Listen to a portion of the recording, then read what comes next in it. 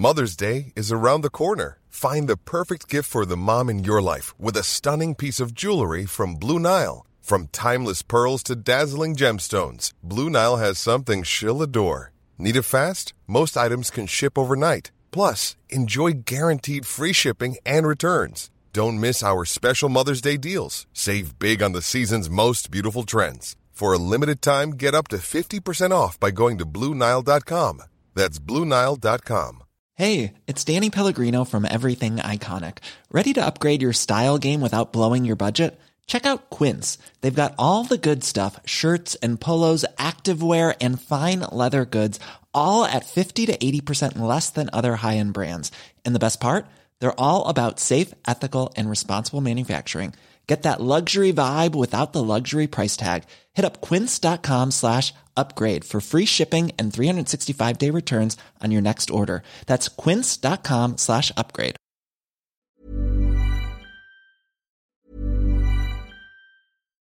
Millions of people have lost weight with personalized plans from Noom.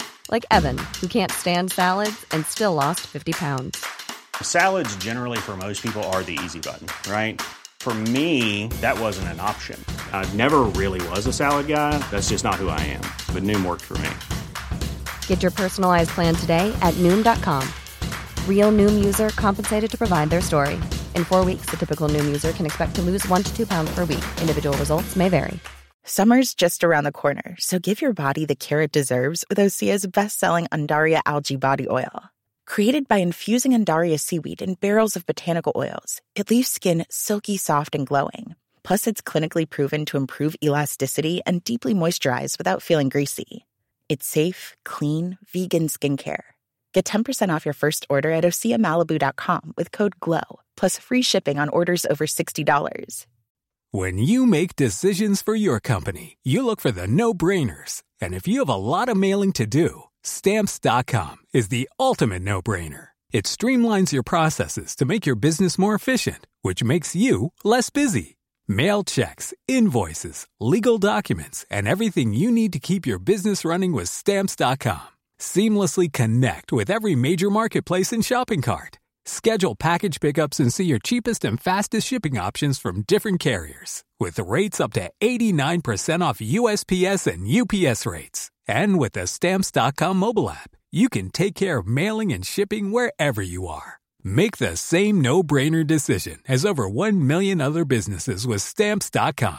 Sign up with code PROGRAM for a 4-week trial, plus free postage and a free digital scale. No long-term commitments or contracts. That's Stamps.com. Code PROGRAM. Peter Dowdall, theirishgardener.com, joining us this afternoon. Good afternoon to you, Peter. Good afternoon, Trish. How are you? I'm frozen with the cold. It is bitterly cold, isn't it, at the moment?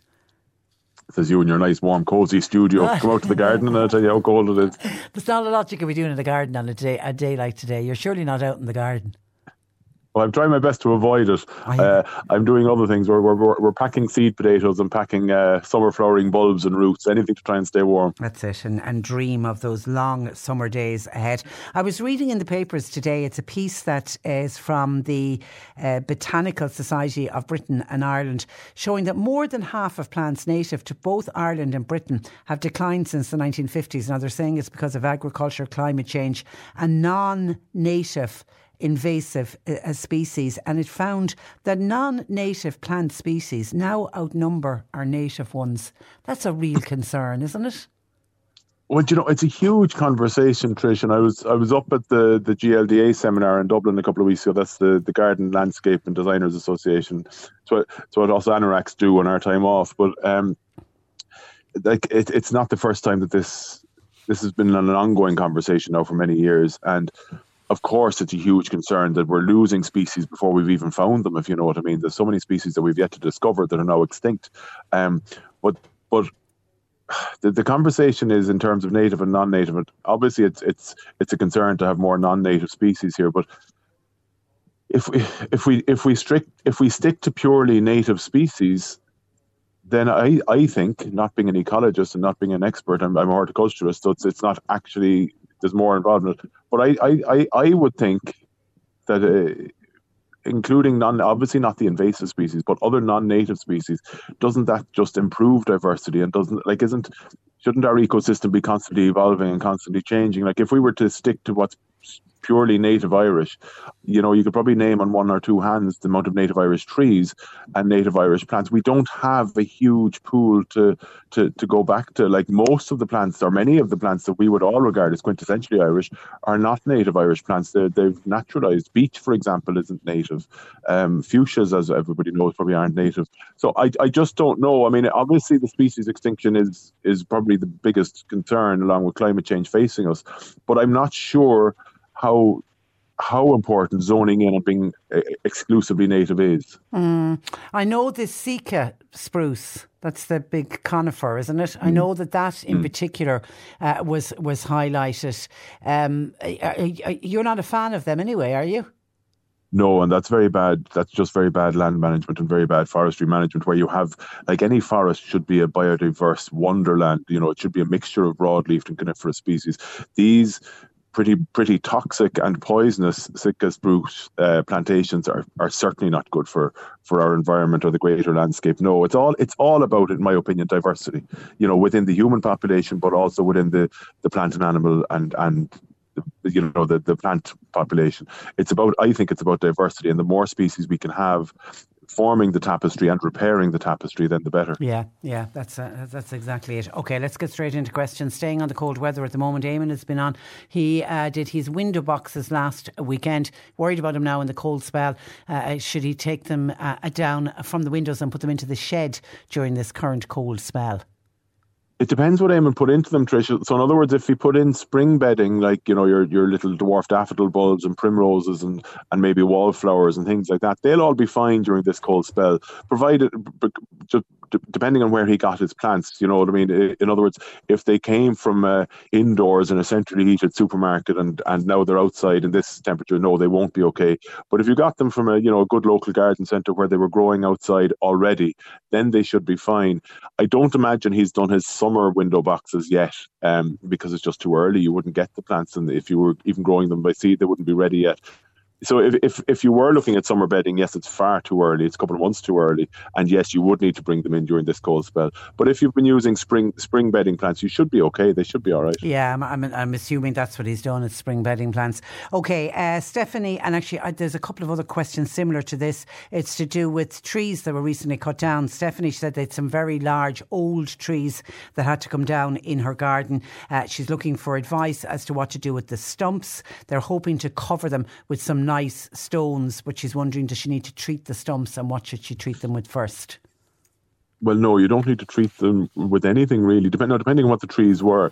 But the chances are that those trees are dead now. You've removed the bulk of the tree, so the stump will die off in its own time. But for it to die off, it depends on a host of bacteria and fungi to break it down into nothing, which won't happen in your or my lifetime, Trish. But there's nothing to treat it with. Like, there's no point pouring any chemical on it, because it's not going to make it magically disappear, or it won't make it decompose any quicker. In fact, it'll probably slow it down because it's poisoning the microorganisms in the soil. So really, it's just leave well alone. Now, a decaying stump like that does become a kind of trap for fungi. Now, most fungi in our garden are incredibly beneficial, but you do run the risk of something like honey fungus getting a hold in there. But in truth, there's really very little you can do about that. Okay, and the idea of covering it with stones, nice stones, is that a good idea? I think so. I think it is a nice idea, absolutely. I know people will laugh at me, but I actually find stumps quite attractive. So do I. Can be quite attractive. So do I. Yeah. And I love when the fungi grow on it. I think that adds to it as well. I think so too, yeah. But covering it with stones is a nice idea too, certainly. Okay, Mary in Mill Street. Would it be okay to move a thumb? It's 3 feet tall. Is now the right time to be moving it? Well, I hate to tell Mary this, but not only is now not the right time to move it because we've gone too far into the growing season, but actually pittosporums, which Tom Thumb is a variety of pittosporum. Pittosporums just will not move successfully anyway, I'm afraid. Unless if it was planted within the last 12 months, I'd say yes. But if it's any longer than that, they just don't like to be moved, I'm afraid. So sorry to have a bad answer for you on that one. Okay, get to love it where it is. Helen in Bishopstown has a Grissolinia hedge. She reckons it's planted about 40 years ago. Always been very healthy, except for this winter. Part of it has died off. She heard you a couple of weeks ago saying to use copper sulphate. She's wondering, did she hear correct? If so, how do I use it? When do you take out the roots of the parts that have died? Do you have to dig it out as well? Because could the area where the part that died, would the earth underneath it also be infected with whatever killed it off? Well, I suppose yes and yes and yes, if you like. So you can't give a 100% answer to this question without seeing it, obviously. So maybe bring a photograph to your local garden centre of the hedge, of the healthy hedge, and of the dead parts of it, and as many photographs as possible to give a fella a chance to be able to diagnose what it is. So it could be just a bit of winter dieback, so it might not be anything too serious. Just give it time, maybe give it a feed. But it does sound more like it's some type of fungal infection, which can take out random plants in an established hedge. If it's a very established hedge, and if the dead bits aren't that huge, it might be enough just to remove the dead plant, roots and all. Yes, in answer to that part of the question. And the established hedge could knit itself in anyway and could fill it up all on its own.